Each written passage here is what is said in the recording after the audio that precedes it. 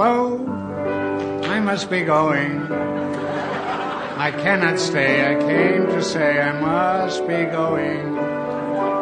I'm glad I came, but just the same, I must be going. For my sake, you must stay. For if you go away, you'll spoil this party I am throwing. I'll stay a week or two. I'll stay the summer through. But I am telling you, I must be going.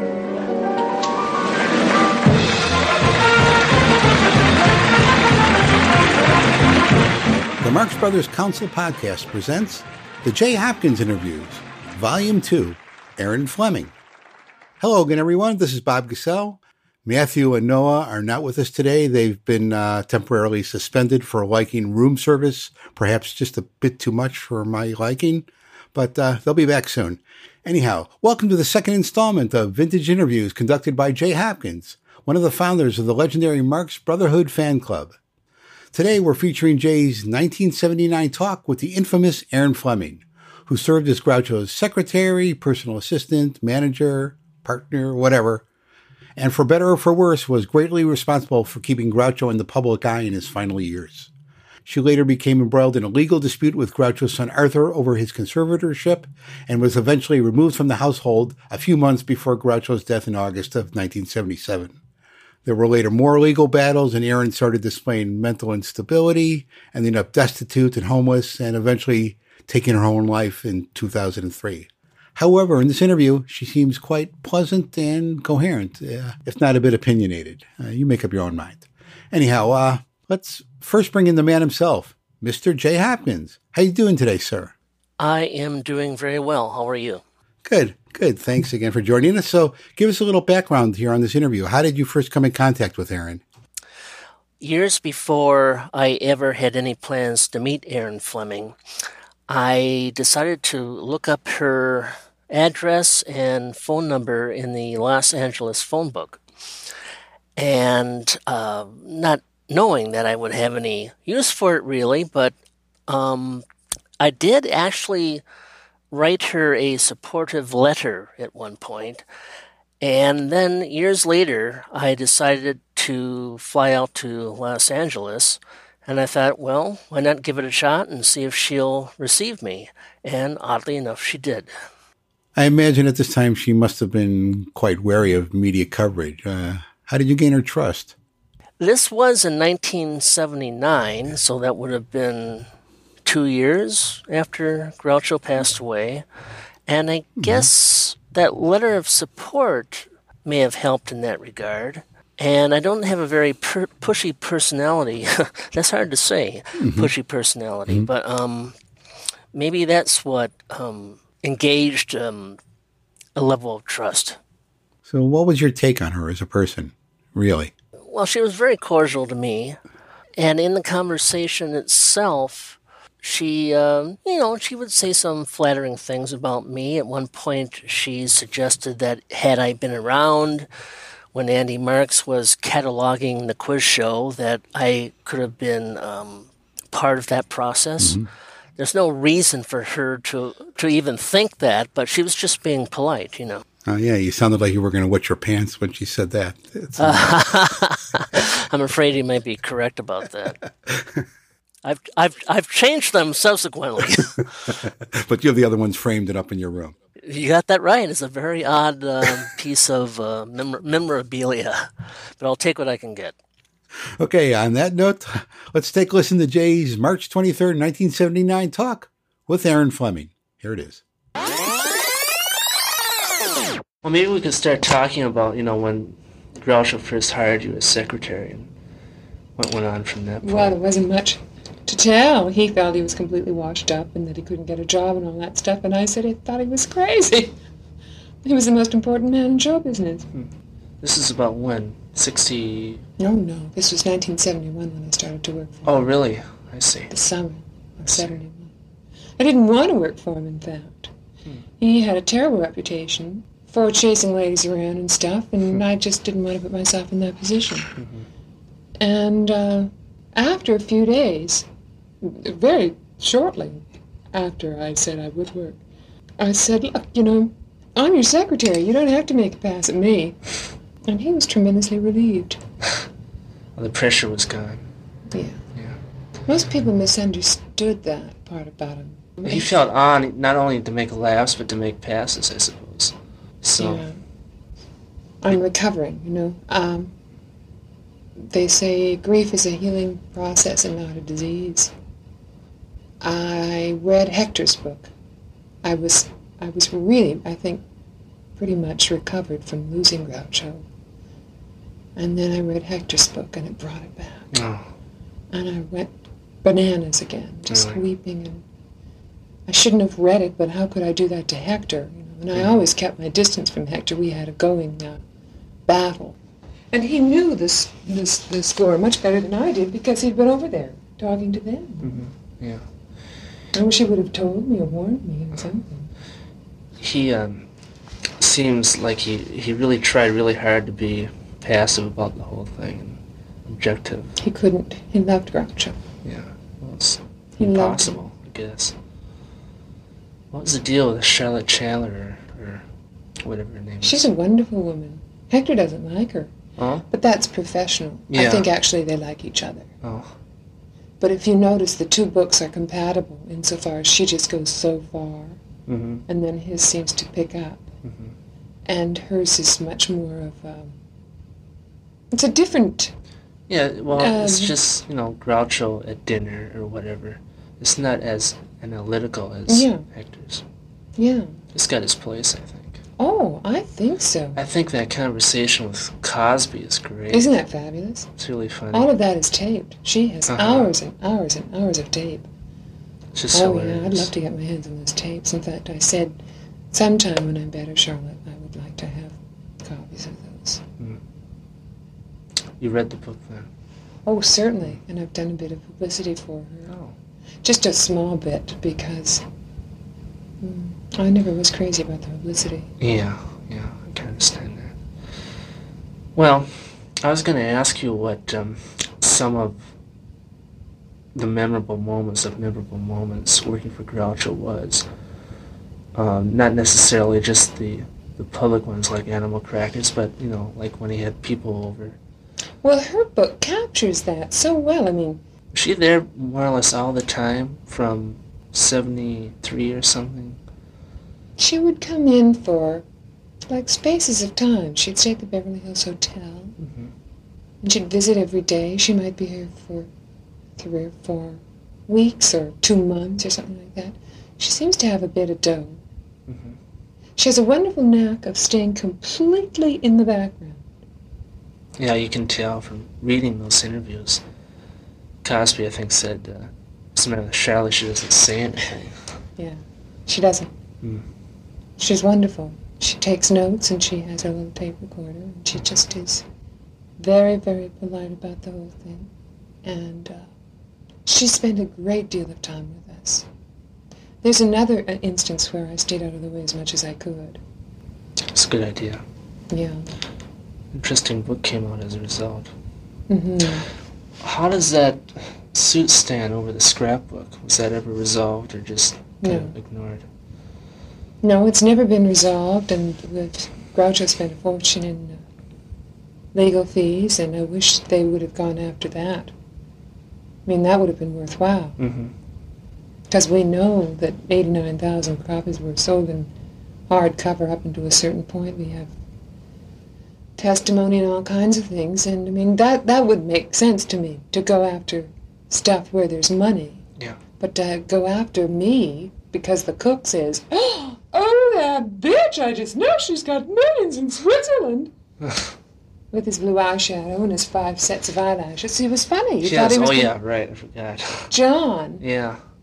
I mean, he thought he was going to get a part on the Hollywood Squares out of this. He didn't know. I mean, he's just not sensitive. Mm-hmm. I mean, he wasn't sensitive to the fact that Groucho would die. Well, that's the whole thing. No one seems to have cared. Oh, I certainly cared. Yeah. I almost died, too. Yeah, I know. And so did Zeppo. And Gummo did. Yeah, that's right. And then Groucho couldn't be told because of how he felt. He wasn't even told of... Gabble had a heart attack because of everything. That's why I died. Oh, God. That's what happened. Terrible. Well, let me ask you about the Animal Crackers campaign. Was that one of Groucho's great satisfactions that was finally released? We were always just looking for monkey business to get into. I mean, we spent many years together alone before we had help, before we had nurses, before we used to have just a morning nurse because he would be down here. He had a key. He would be down here at 9 o'clock in the morning. Oh, really? Barking at me, and I would have been there until 1 o'clock the night before, and I was darn tired. And finally the doctor said, I think we should get a little LVN in the morning, take that pressure off of you, so that I would try to arrive just at lunch unless I had business with him. I loathe the business part. I'm not a businesswoman at all. I never have been. And he, of course, thought I was wonderful. And just because I could remember everything. Well, that's helpful, certainly. Yeah. I was like his. I said this in my deposition. They asked me what my function was. I said I was like a little memory computer. It was like a walking cue card insofar as he would say, who was the lady I Yeah. And I could tell him the name. And that was invaluable to him because it just took that strain off of him. From 1973, I think, until we had about 4 years that were so glorious and golden, the two of us. There were other people around, but we talked to each other in our own language, and then, of course, they weren't always with us. He would dismiss the nurse and so on. And he bloomed. He was so healthy, and his skin was so radiant and so rosy, and he was happy. He said they were the happiest years of his life, many times to me. And we really were happy, in a way that I just don't know. I mean, I'm still young. I just can't imagine having that kind of closeness, that kind of intimacy. I mean, not, as I've said before, there are far greater intimacies than sexual ones. It's the kind of intimacy of complete trust and total love. And the company of a man, of a pair, Well, he was so depressed, right, when Eden left until you came along. Yes, he was. He was very alone. Yes, he was. So you had a lot to take over for. And, well, he wasn't one to let a person take over. Well, he was always the boss. That's right. But you had a certain space to fill in his life since he was alone. He certainly needed somebody at that time. I don't understand how he could have been so alone. And I don't understand how anyone could allow their father to live in a house the way that house was. I mean, the maid had... Is that the same house on Hillcrest? Yeah. We started to decorate and fix it up. In fact, the decorator's coming over here today. Yeah, it looked fabulous. I saw it in House Beautiful, and it was quite a spread. Yeah, and that wasn't so expensive. It was mostly just backgrounds and broadloom. I mean, they weren't Busan carpets. We did it cheaply, Right. But the shape the house was in, I was appalled and said so. I mean, when it comes right down to that, I mean, I just said, I just think this house stinks. It's terrible. I loathe every inch of it. And, I mean, you've just got to do something about it. What do you mean, what's the matter with my house? I said, well, this is not the way I keep house, Well, there wasn't a woman there for quite a while, I imagine. Well, he had Martha. Martha seemed to just try to do as little as possible. Oh, really? Get the dinner on, and that's it. And a big, fat, hugely fat Mexican maid who never did anything but sit in a chair. She never dusted. She never swept. So I wasn't very popular with them because the place was filthy. Filthy. Yeah, I guess whenever you have to discipline people to get in line or to do what they're supposed to be doing, you're going to be unpopular. And they were very well paid.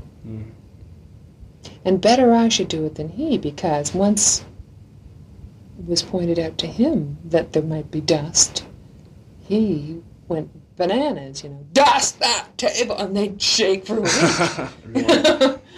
If they're shake enough, they won't have to dust much.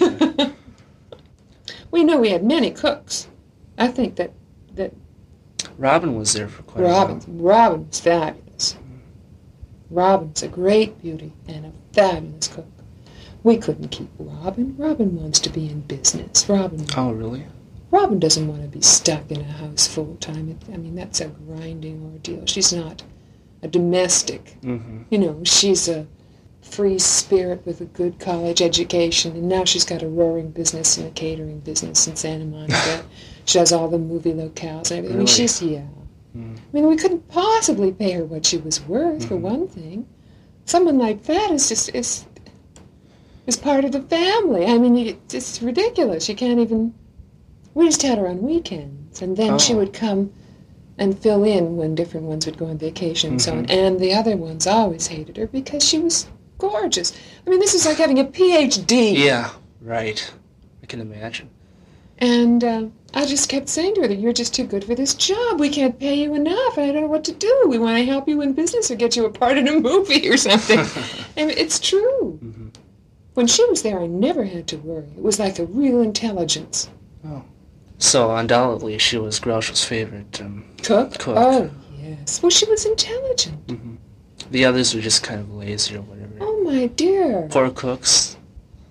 No. They were adequate. No, but the average cook, the average person who wants to be a domestic in Hollywood is either an itinerant, whatever you call him, from Mexico without the papers, or they see it as a step towards glamour, because that's why they go to Beverly Hills, and then they all want to work for a star. Or there are, there are various sort of problems, and one has to keep a distance from them. Yeah, I mean, they right. are, after all, and we tend to be more than generous and to include them in parties and so on, because stars would come, and they would be so stage-struck or star-struck. We got a big kick out of that, because people we didn't think were the least bit important, they thought were tremendously glamorous, and Groucho just sometimes fairly faint with laughter. I mean, John would bring out his autograph book and get the autographs of some of the weirdest people. I mean, who had never been asked for their autograph before. Yeah. I guess you'd assume that anyone in Groucho's house would have to be a celebrity or something close to it. John was actually very funny. Can I get you something to drink? I've just finished. This is my breakfast. Oh, well, sure. What have you got? Well, let me water? think. I don't know. I've got all kinds of juices. Who drew this sketch of Harpo here? A child sent that in. Oh, really? Many children sent things like that. There were several that were just astonishingly gorgeous. Just gorgeous. Well, you had so much you didn't know what to do with it. Yeah. Did you change that little bulletin board you had weekly or something? Well, Steve had that in his little cubbyhole. Yeah, I used to have that in the office. Then I had Dina, working for me. The work got a bit heavy. She was your secretary? Yeah, not full-time. Just when the load was really particularly heavy, if we were doing a big charity event, or if we were having a few of those huge parties for various reasons. And she really could crack them into line. Did they ever hate it? But it took tremendous pressure off me. Oh, I can imagine how busy you would have been. Oh. I don't mean that. I don't mean the busyness. No, I still had the amount of that to do. I mean, in keeping the employees in line. It was like the person who was the step between. I mean, Groucho and I would be in the back, and we'd hear Dina at the cracking away at the gardener to get those flowers in today, We were darn glad she was doing it instead of us. Must have quite a staff there. You came there and he was alone. Eventually it must have been, a couple dozen people? No. No, not that many? Just... No. There was, at the end, we always had a cook, and a maid to clean, because cooks don't clean. Cooks don't do dishes. Cooks. I don't do windows, yes, right? Exactly. Yeah. So that was the staff. And then we had to have nurses round the clock. We had Cooper for years. She was an RN, British, trained, Jamaican. A wonderful woman with a fabulous sense of humor. Then the afternoon nurse was Barbara from the last 3 or 4 years. She was the chief of nurses. And the morning nurse was a revolving door. Always the biggest problem in my life was, they wouldn't show up and stuff like that, too. Barbara wouldn't show up. You had to also. tolerate these people? I mean, why didn't you just, keep getting new nurses or whatever? How many? I mean, I must have gone through 200. Oh, yeah, it is a problem. Listen, and better, we got onto this thing of firing. Better I should fire them than he. He would fire them when they were walking down the street and they'd get in the car and leave him there. Oh, God, it's hard to believe. Well, you should only have met him in the morning. Maybe it wouldn't have been so hard to believe then. He's pretty grouchy the rest of the time. Lives up to his name, that's for sure. Oh, he was a darling. He was a saint. He was actually a saint. And he was perfectly entitled to his rage. Old men get into rages. Goddard Lieberson said that to me early on. And that's right, they do. And they're damn well entitled to it. There's a wonderful poem by, I think it's either Yeats or Dylan Thomas. Rage, rage against the dying of the light. Do not go gentle into that good night. Do you know that poem? No, I'm afraid I don't. It sounds very nice. Oh, it's wonderful. And that's exactly what he was doing. He was raging over the fact that he was antique and wanted to be 20 again. So he really did have a problem there. Well, it wasn't a problem. We just coped. I guess all your life you're tolerating people and raising a family, whatever. And when you get old, you're entitled to, bark at people and get your own way. Do you have any idea what it's like to be that public a figure? And one word that resounds around the world, wherever he goes, without any privacy whatsoever, even in his own home. The pressure of that. For an old man, even for a young man. For a young man, for anyone, for a human nerve-wracking, being. yeah. Especially a very, very, very sensitive man. A man who retreated into his study and read for hours and hours and just wanted a little good company and sparkling conversation and affection. Is that the principal thing that he needed? Affection? Genuine affection. Yeah. I don't mean hugging and kissing kind of affection, although I don't mind saying I used to sit on his bony old knees and read the paper with him. But, I mean the kind of affection that's companionship, like a marriage. Sure. I always considered you, more or less a fourth wife, but even more so. I mean, even a wife doesn't mean anything. It's just a piece of paper. But someone like you who, really cares about someone enough to take care of them last stages of their life. He took care of me too. It was mutual. I have many problems. I mean, all young women do. And we shared all of those things. I said in my deposition, I don't believe I have any secrets from him at all. I can't think of anything. We would talk over everything. And share everything. I mean, sharing disappointments and his failing health and different problems and things and trying to cope with age. Not to fight it, but to cope with it. Yeah. Well, I guess that's the basis of any successful marriage, is sharing. I can't begin to tell you the sweetness of this man. The sweetness of him is just beyond all words. I don't believe I've ever met such a human being.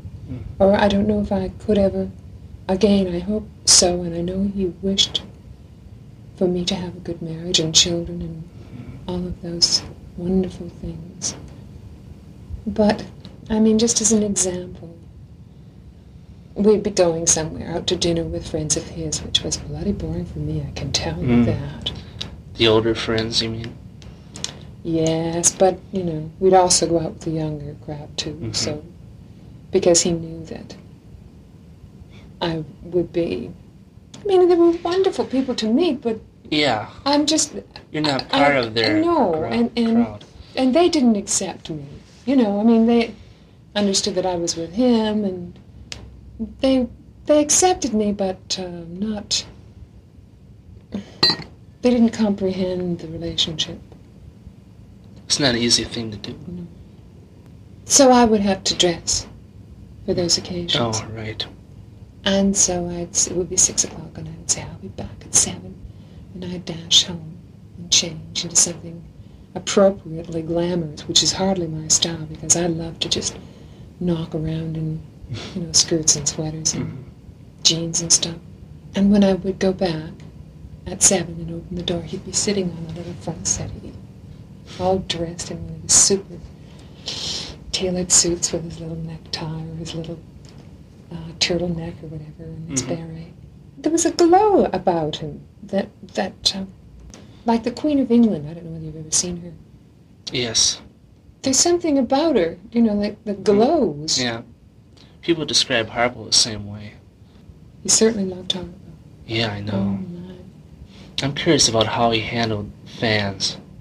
And did people ever come up to his house out of the blue? Yes. What kind of a situation was that? Sometimes he'd be wonderful and sometimes he'd be terrible. Just depends. And if he was terrible, they even enjoyed that, right? Sometimes not. One time he gave an interview.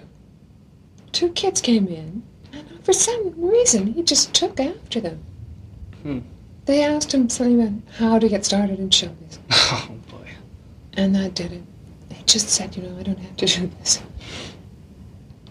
Just there was a creepiness factor, too, If they were sort of dirty and shabby looking, he didn't want them in the house. And if they were, like nice little girls, or nice little boys for that matter. So many people kind of assumed the familiarity with Groucho, too. Yes, they did. Hello, Groucho. I've always wanted to meet you. Who is this person, What is he doing? Yeah, but that was done with mirth. That kind of insult. There was a twinkle in his eye. There was no question but that he was kidding them. And they treasured those remarks, too. Yeah. People misunderstand that, many people, because they just didn't, I don't know, there's some sort of an awe about movie stars, or I don't know. I know. I'm traveling with 2 friends of mine, and it seems that all we've done since we came out here is drive through Beverly Hills. This is so-and-so's house, or this was so-and-so's house. We went to Fox yesterday, and what they did there, since they couldn't find any stars in particular, we were walking around and we'd find parking spaces. This is Alan Alda's parking space. Just think, So what?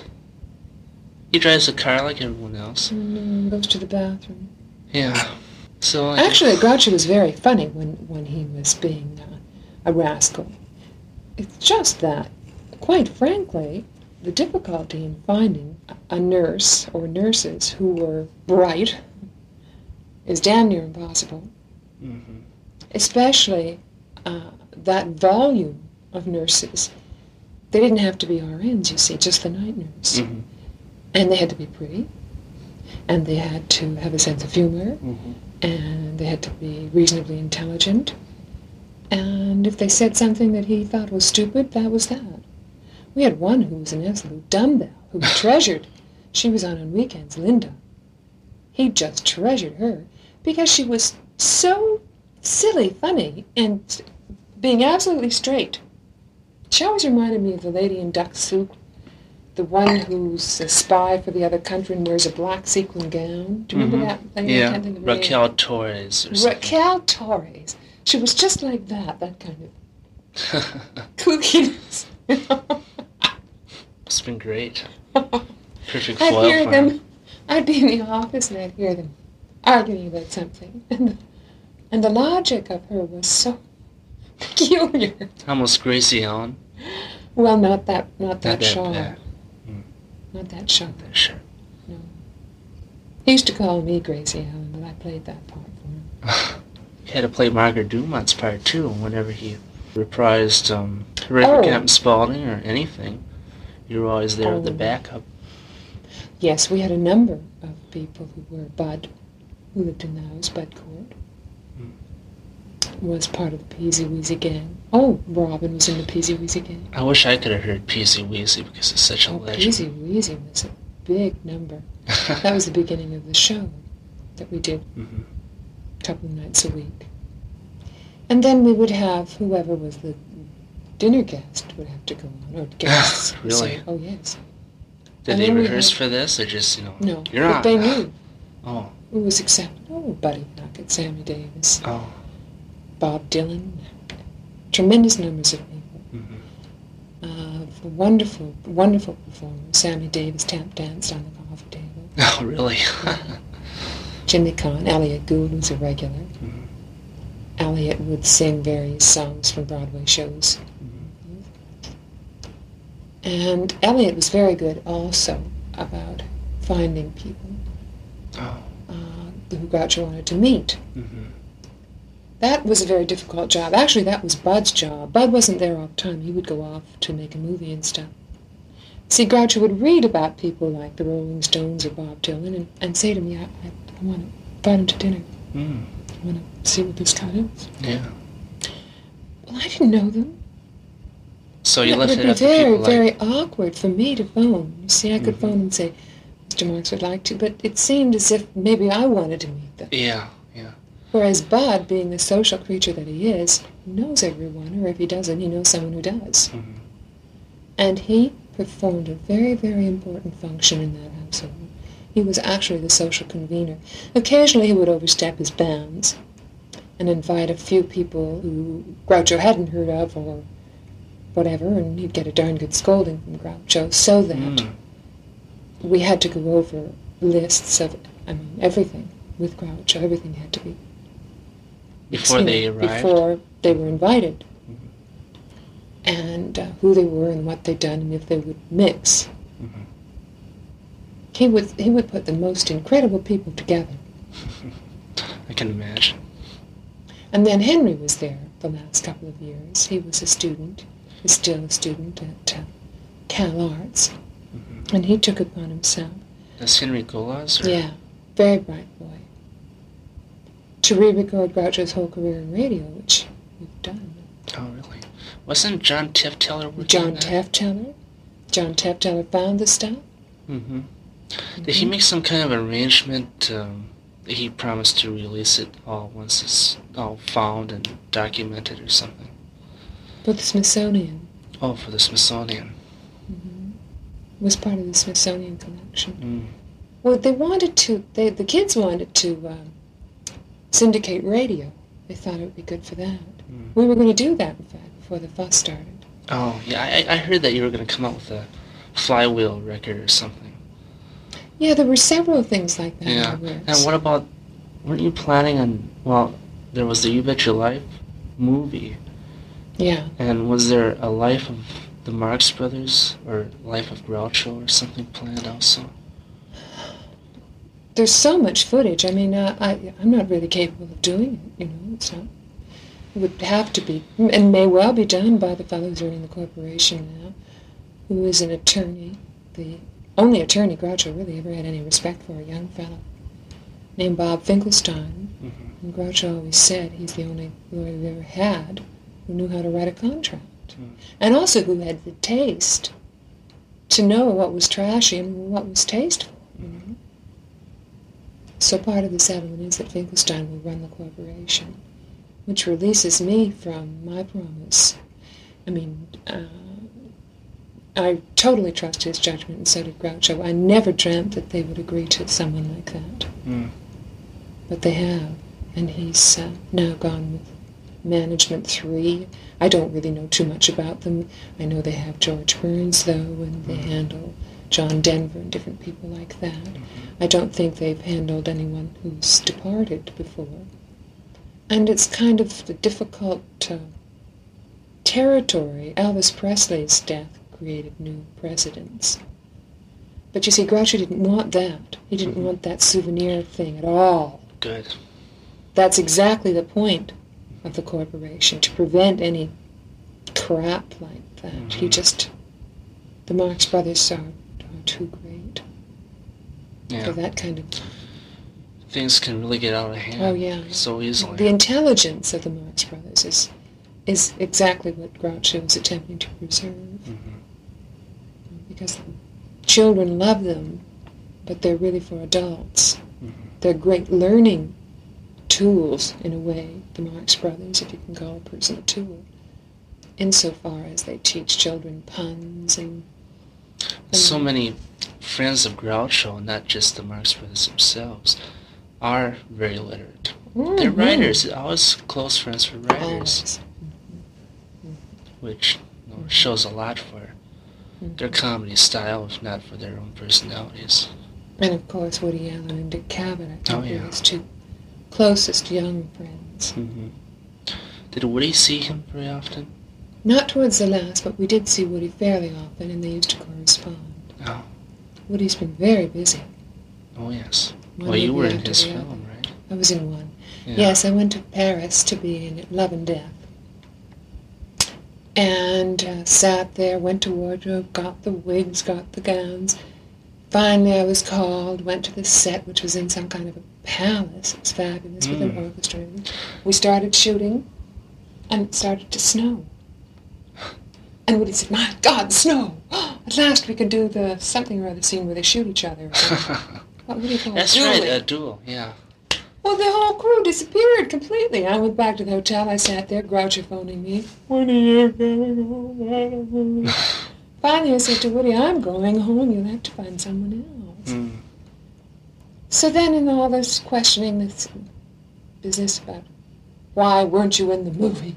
You really weren't going to be in the movie. You were going to put $400,000 in a bank in Switzerland. I said, "Well, that's very interesting. You can ask Woody where I was, because they had to know where I was at every moment in case it stopped snowing, you know." Right. Such nonsense. Yeah. Well, you did end up in a movie based on Rubin's book. Not really based on Rubin's book, just the title. Yeah, that's right. It's very Actually, funny. Elliot Gould owned that. He bought that book. Oh, really? And Woody bought it from him, yeah. Oh, it's a great idea. Yeah. Elliot is a very, very, very bright man. He met Groucho, I guess in the 50s, when he was a star on Broadway. So they were friends before I came along. Didn't realize that. When Groucho went to New York, who were some of the people that he made a point to see? Betty Comden and Adolph Green, he loved the musicians. Goddard, of course, would arrange everything. We would go to a lunch on the top of CBS, and Goddard would sort of sit there and plan an itinerary. You know? Being very careful not to tire him. Again, there was somebody outside planning his... No, he would just say, "I think you should see this play or that play, and this person wants to see you," and that. And I would then be obliged to make the appointments and so on. Different people. Cavett, always. Woody. He loved the fellow who produced the show at Carnegie Hall, Ron Delsener. They got along wonderfully, and he always liked to see him. Various old friends. He loved Arthur Whitelaw. Arthur, in fact, lived in Cynthia House for about a year and a half, and played the piano on call for all of those dinners. Yes. Night after night. We had a battery of piano players, but Arthur was always so gracious. Such a nice man. I remember seeing him often. What was the Carnegie Hall thing like? How did it come about? Chaos.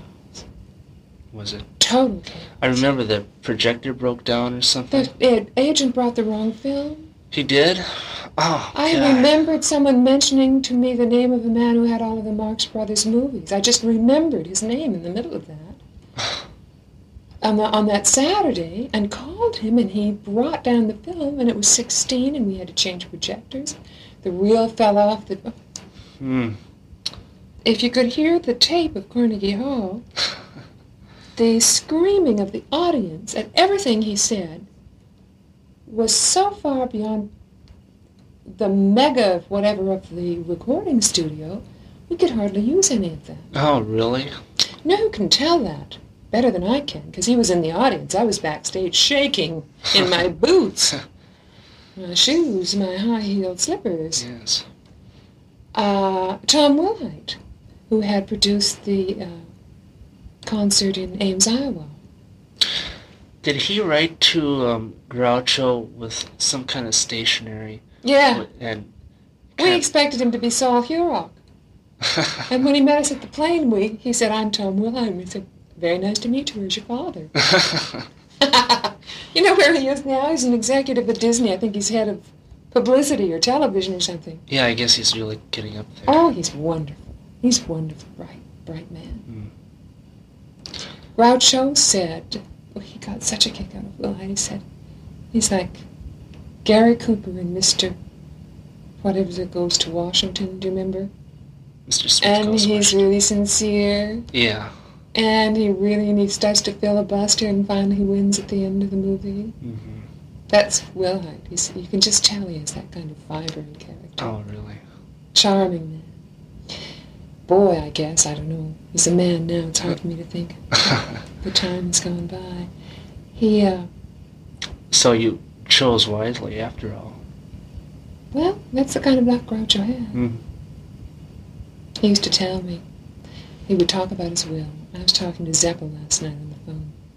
And Zeppo started talking about his will. You're in my will. I said, you're not dying, Zeppo, and if I can't get it out of you when you're alive, I don't want it when you're dead, honey.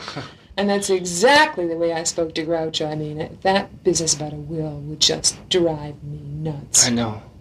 It's terrible. So then he would always say, guess what I'm leaving you in my will? And I would say, please. And he would say, I'm leaving you my luck. Oh, great. That's really nice. Yeah, that's one of my favorites, too. Where is it? Yeah, How can I recognize it when I find it? Well, it'll show up eventually, I imagine. I hope so. I'm waiting. You remind me a little bit of Will Hyde. I do? Yes. Mm-hmm. Kind of quiet stability. Oh, Mm-hmm. thanks. See, people of that sort of Midwestern moral fiber and substance of character do very well in places like California because, first of all, they don't have any interest in drugs. Mm-hmm. Everybody else, I think, in this whole town is on something. I mean it. Mm-hmm. That was my number one major problem in that house when we would have large groups of people would be sniffing out who was smoking marijuana and kicking their asses out. Mm. That was the Really? number one most important rule. No scandal at Groucho's house, period. Mm-hmm. And sure enough, sometime you'd go in the bathroom, someone's been here, you know. And I didn't like to be the policeman. And so Dina would take that. What we did was we had every bathroom door had a key that opened it from the outside. It's a good idea. And we would just knock and say, we're coming in, you know. Must have got rid of quite a few guests that way. No, At first, didn't we? no, No? they understood. It would oddly enough be people, the strangest people, I wouldn't name names, but people you wouldn't expect at all, who wouldn't realize that was a rule, that was Groucho's rule. He didn't want any kind of scandal like that. It wouldn't have hurt him. I don't believe any kind of scandal would hurt him. Just was the rule. It's a good one, too, especially with a man that old. I just didn't want that National Enquirer kind of crap Yeah. going on. And I didn't. He didn't. I speak as if I'm speaking for myself, but actually I was following orders, and I thought they were very, very carefully thought out. You know, he talked one way. He used to talk about he and Garson Kanin used to smoke grass and blah, blah, blah. And Harpo tried hops once.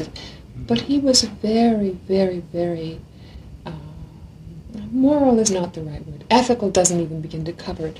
He was healthy in a very clear way. Mm-hmm. He didn't mind people getting drunk, but they wouldn't be invited for a while. That kind of thing. I see. You know. So- Straight-laced, I think. Yeah. Much more straight-laced than Zeppo. Oh, yeah, I can imagine. Zeppo's a wild man. Mm-hmm. Tons of fun. Mm-hmm. Now Groucho was every bit as much fun, but much more like the parent of Zeppo, like the parent of the Marx Brothers, like the Oh. one who Yeah. made sure they always Yeah. had money. Of course, he was much older than Zeppo. 10 years. Yeah. So, when Groucho went out to work occasionally, such as on the Merv Griffin show, did he really enjoy it that much that he made a point to make so many appearances within a month or so? Oh, no. Or is it just when the urge hit him? Well, he was always asked, Yeah. There was a standing invitation anytime he wanted to go. Right. But unless we had a reason to go. Mm-hmm. He didn't like seeing himself towards the last on television because he didn't like seeing himself so old. Right. That's why the concerts at home were so important. He was much better on his own turf. The difference between day and night. Yeah. I would explain to the staff of the show that the car was to drive up, and he should walk right in and right onto the stage, and they should film him. No, what they would do is they would bring him in, they'd give him a dressing room. He'd have to be there at 10. Then everyone would go to lunch. And then everyone would find out he was there. And Arthur Godfrey and this 80 people would come in and say hello. Mm-hmm. By that time, he would be exhausted. Yeah. Because he'd have to give the performance there. Yeah, I've heard of a couple cancellations. I guess he was going to be on Cotter once. No. No? Well, I'm wrong about that. What about... I know he sued him once. He did? Yeah. I don't know what happened to the lawsuit. I think they withdrew. Cotter quoted his voice on a record. In his voice said some nasty remark. Some dirty remark that Groucho totally disapproved of. Well, and they had to... It's good that he kept denying things like that, Oh, yeah. And all these kids would bring this stuff. Oh, it's pretty hard to miss out on anything, I imagine. Yeah. Did he entertain frequently at home with his old films? Oh, yes. Did he? And he enjoyed watching the people watching him? Yes. Oh, yes. He really enjoyed watching the Marx Brothers movies. All of the quiz shows, anything. He was his own worst critic, though. He would correct himself, and that was good because it would really bring back, particularly for working on the books, bring back the memory of exactly what should have been done there and what was going on and where Kaufman was sitting and what Kaufman, that sort of thing. Yeah, we just had 16 millimeter. When I heard about Andy Marx having the job of sorting out all the old quiz shows, boy, was I envious of him. Well, if he would have been here, he probably would have gotten the job. Don't say that. You're driving me crazy. That was a tough job. I think pretty boring. It helped the book. Of course, the film never came out, which is too bad. Would there have been a problem in that you've got 16 millimeter prints to work with, and what you have is probably toyed with? No, there are really good prints, and in fact, what's happened is some angel, some guardian angel watching over me and Groucho. I don't know where this stuff came from, but just an army of incredible memorabilia showed up. I sat at the bank with tears streaming down my face. I don't know who gave all of this stuff. Must have been Mr. Goodell and Bob Dwan. I know Zeppo did. They did this for me because they knew how I had worked at trying to gather an appropriate collection for the Smithsonian. And you should see it. I mean, it's all in beacons, but it's this thick. Things I dreamt of getting and never knew how.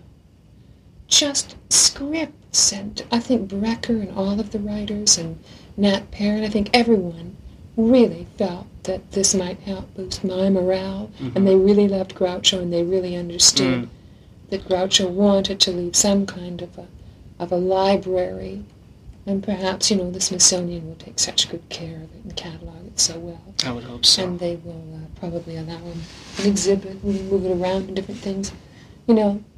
I think it was a good choice on his part. Actually, the suggestion of the Smithsonian was made by the daughter of Jules Stein, who owns MCA Universal, Jeannie Vanden Heuvel. She was a house guest and said, this would be so good for the Smithsonian. And Groucho just leapt at it. Oh, my God, do you think they'd take this stuff? Would they ever, So, and that hasn't gone yet, partly because I have to go through all that. Although I think that it's done so well it can just be shipped. Groucho was so generous, to a fault, truly he was. He was generous with his children, he was generous with everyone. He never thought of himself at all, in fact. It took quite some effort on my part to persuade him to buy a new wardrobe. Simply because his clothes, they looked like an extra out of Guys and Dolls. And Sounds a lot like his house did when he walked in. Yeah. Once he started buying those clothes, he loved them, and he loved being dressed up. Yeah, I can imagine. He looked and adorable. he loved wearing that award he got from the France. French government. Yeah. I have that, yes. I gave it to Good. him. Not the big one. That goes to the Smithsonian, just the little boutonniere. Oh. But that was his most treasured possession. He always had it in his buttonhole. What about his Oscar His ceremony? Oscar goes to the Smithsonian. Yeah. But what happened during the ceremony itself? The car broke down right on the Oh, way. God, that was a nightmare. Why do these things happen at the most critical Oh, my. When we were going to France, we were going to, first of all, to Iowa, then to New York, to Carnegie Hall, then to France. So we were packed. Martha was driving us to the airport. We had Steve Shapiro from Life magazine, the whole crew from A&M Records, Marvin Hamlish, the piano player, a press agent, Martha. We were all putting the stuff in the trunk of the car, we were taking her car, she had a big Cadillac, and slammed the trunk, let's go, where are the keys? In the trunk.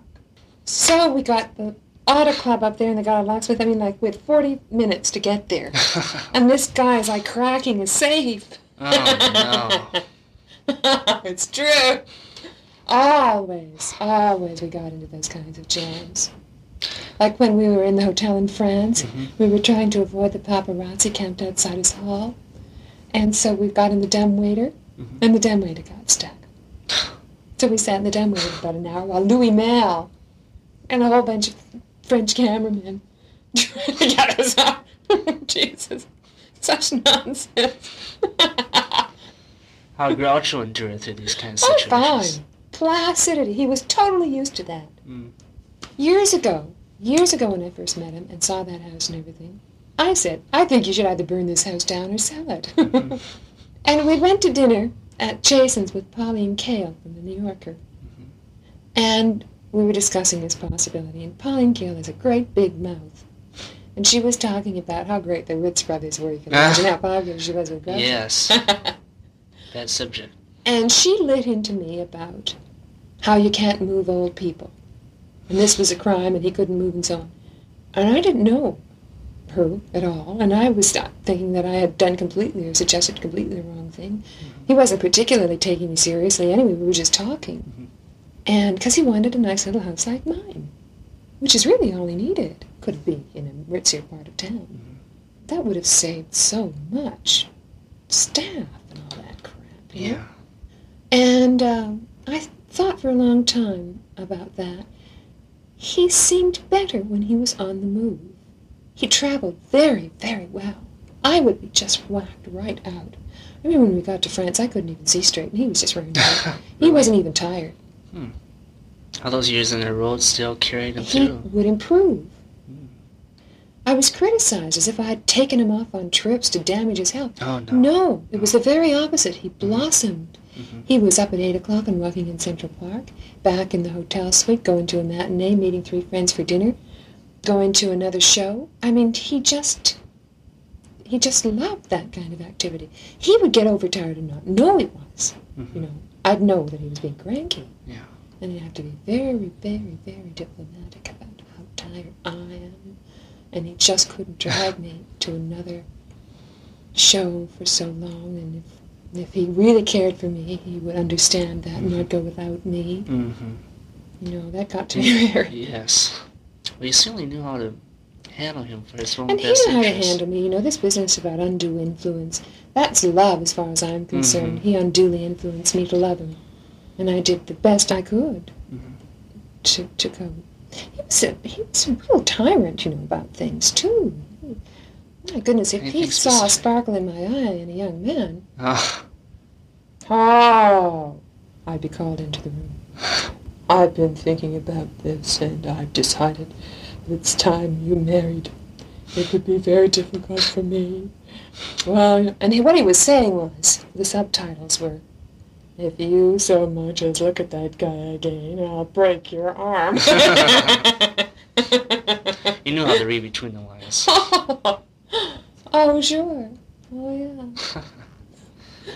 And then, of course, the code that we had, the way we could talk without anyone knowing what was being said was great fun.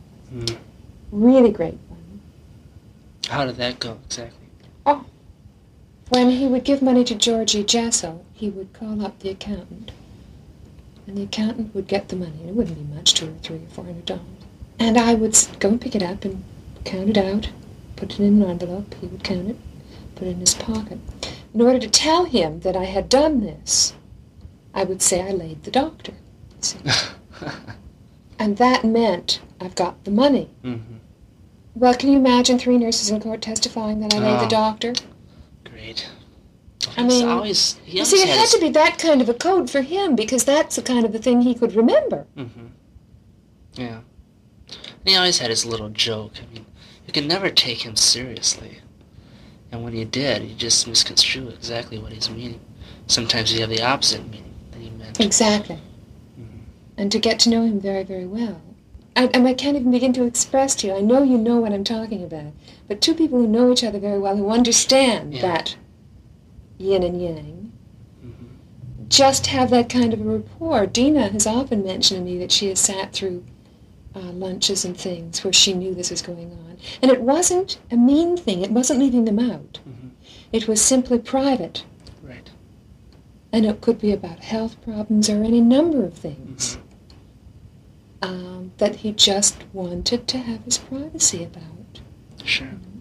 So you were as confident, more or less, I at would all say times. So. There was never anyone above you that he would discuss private things Oh, with. I think Gummo and Zeppo. Oh, Gummo and Zeppo. Yeah. Yes, I would be excluded from that. Not. I mean, I would exclude myself too. Mm-hmm. Not ignored. More. Yeah. That was them, and they would say, "Come in," and I'd say, "No, I have things to do." Yeah. I think it's really great that whole kinship, the brotherhood, lasted so long. Incredible. They had problems, with Chico and Zeppo and everything, but the love was still there. Oh, tremendous. Mm-hmm. Tremendous. A lot of the problems that Zeppo created were created in order to give Gummo and Groucho a problem, too. Oh. No, Zeppo's very good about that. Oh. They were never really crisis problems. Mm-hmm. They were never that. Zeppo took care of Gummo, you see. He really took care of him every day. I thought it was the other way around, but I guess Gummo was really ill, wasn't he? He was a But Zeppo didn't let him know he for quite was. a while. After the wife died, Yes. She was a wonderful woman. Very statuesque. Very, very nice woman. Gummo's wife. I wish I could have met Gummo. Yes, you would love Gummo. Oh, he was really a dear man. And so very close to Groucho, and they spoke almost every day. I love the story Zeppo told. It's so funny. But what's the matter with Arthur is that Ruth was pregnant, 8 months pregnant, in the act. She had to do a dance with Zeppo. And they did a mad fandango, and she was so fat he couldn't hang on to her. She was 170 pounds. And she flew out of his arms and landed with her zoop up the trombone player, or up the trombone up her zoop or whatever. And that permanently dented Arthur's mind. That's Zeppo's reasoning. Could be. If you know Zeppo.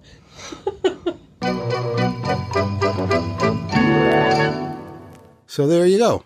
And Jay, did you keep in touch with her afterwards? No, I did not. But one thing does come to mind. I mentioned flippantly memorabilia. She was very nice about giving me a large color photograph of her and Groucho together. It was a formal shot taken in the studio somewhere. And I've subsequently either given it away, I'm afraid, or misplaced it. But at the time, she's very gracious about that.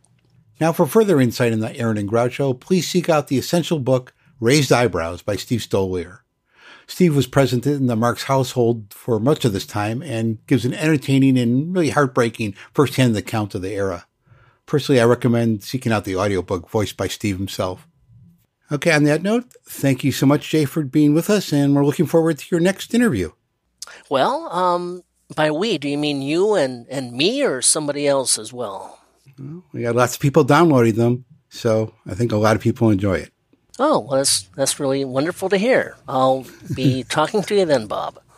So we'll be back in a few weeks with a brand new Marx Brothers Council podcast episode.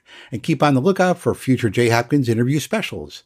Please join us in the Marx Brothers Council Facebook group for spirited Marx chats with fans around the world. And as always, some good reviews on iTunes never hurt anyone. So until next time, goodbye, everybody.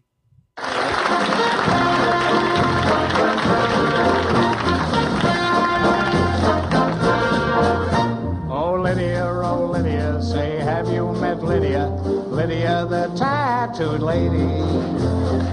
She has eyes that men adore so, and a torso even more so. Lydia, oh Lydia, that encyclopedia. Oh Lydia, the queen of tattoo. On her back is the Battle of Waterloo. Beside it, the wreck of the Hesperus too, and proudly above waves the red, white, and blue. You can learn a lot from Lydia.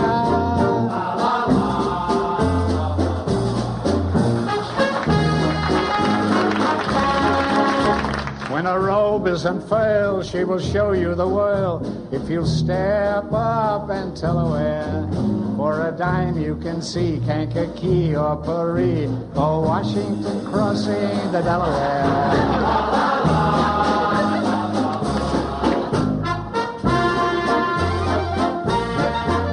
Oh Lydia, say, have you met Lydia? Oh Lydia, the tattooed lady. When her muscles start relaxing, off the hill comes Andrew Jackson. Lydia, oh Lydia, that encyclopedia. Oh Lydia, the champ of them all. For 2 bits she will do a mazurka in jazz, with a view of Niagara that nobody has. And on a clear day you can see Alcatraz. You can learn a lot from Lydia. La, la, la.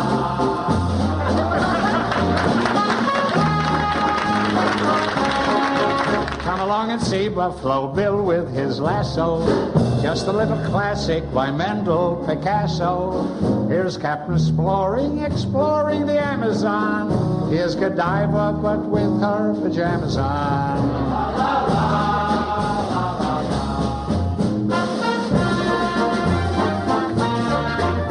Oh Lydia, say, have you met Lydia?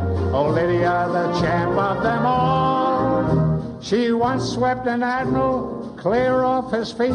The ships on her hips made his heart skip a beat. And now the old boy's in command of the fleet, for he went and married Lydia. I said Lydia. He said Lydia. I said Lydia.